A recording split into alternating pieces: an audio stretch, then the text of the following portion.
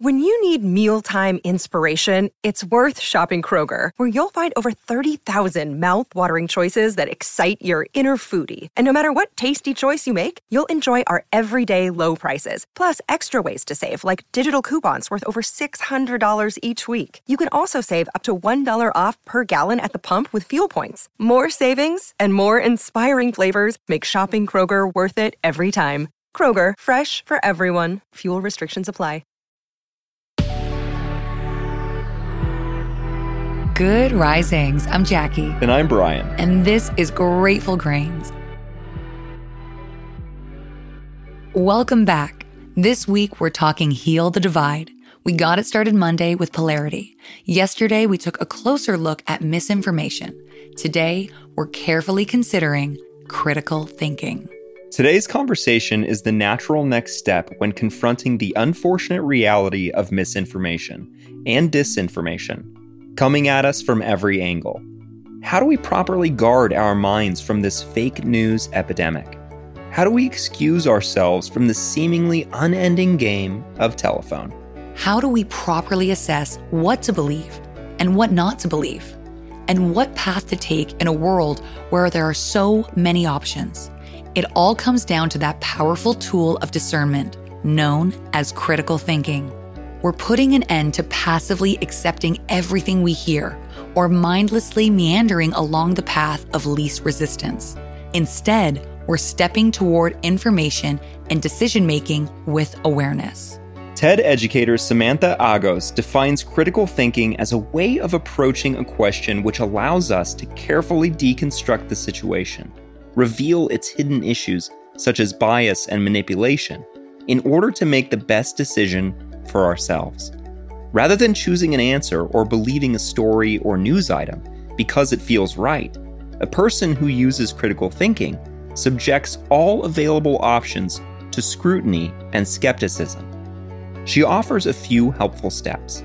First, we formulate our question. We have to know what we're looking for.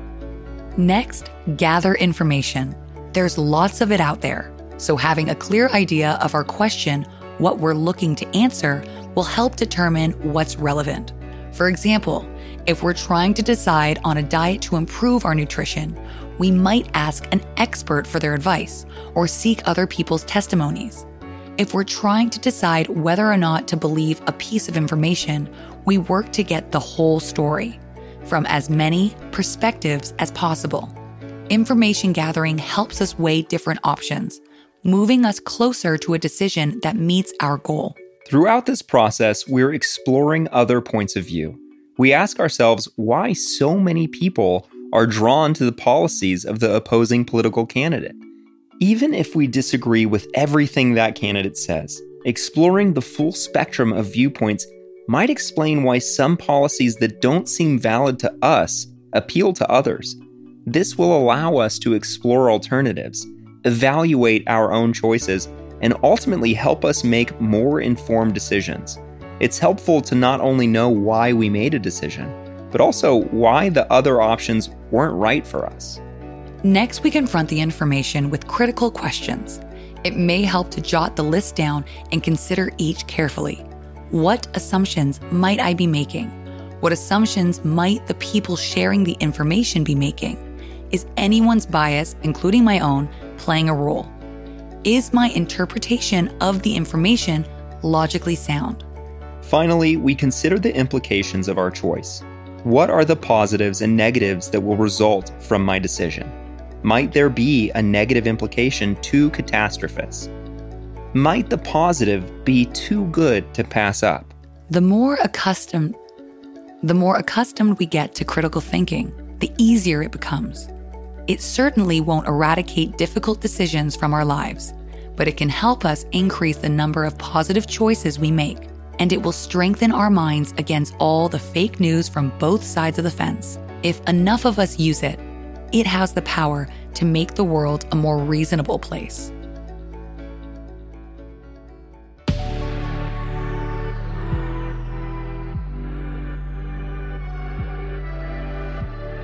Thanks so much for joining us on Grateful Grains. You can find us on Instagram at Good Risings, or you can find me at B McMuffin. And you can find me at JacquelineMWood_1. We'll be back again tomorrow for day 4 of our week, Heal the Divide. Until then, remember, a better tomorrow starts with today.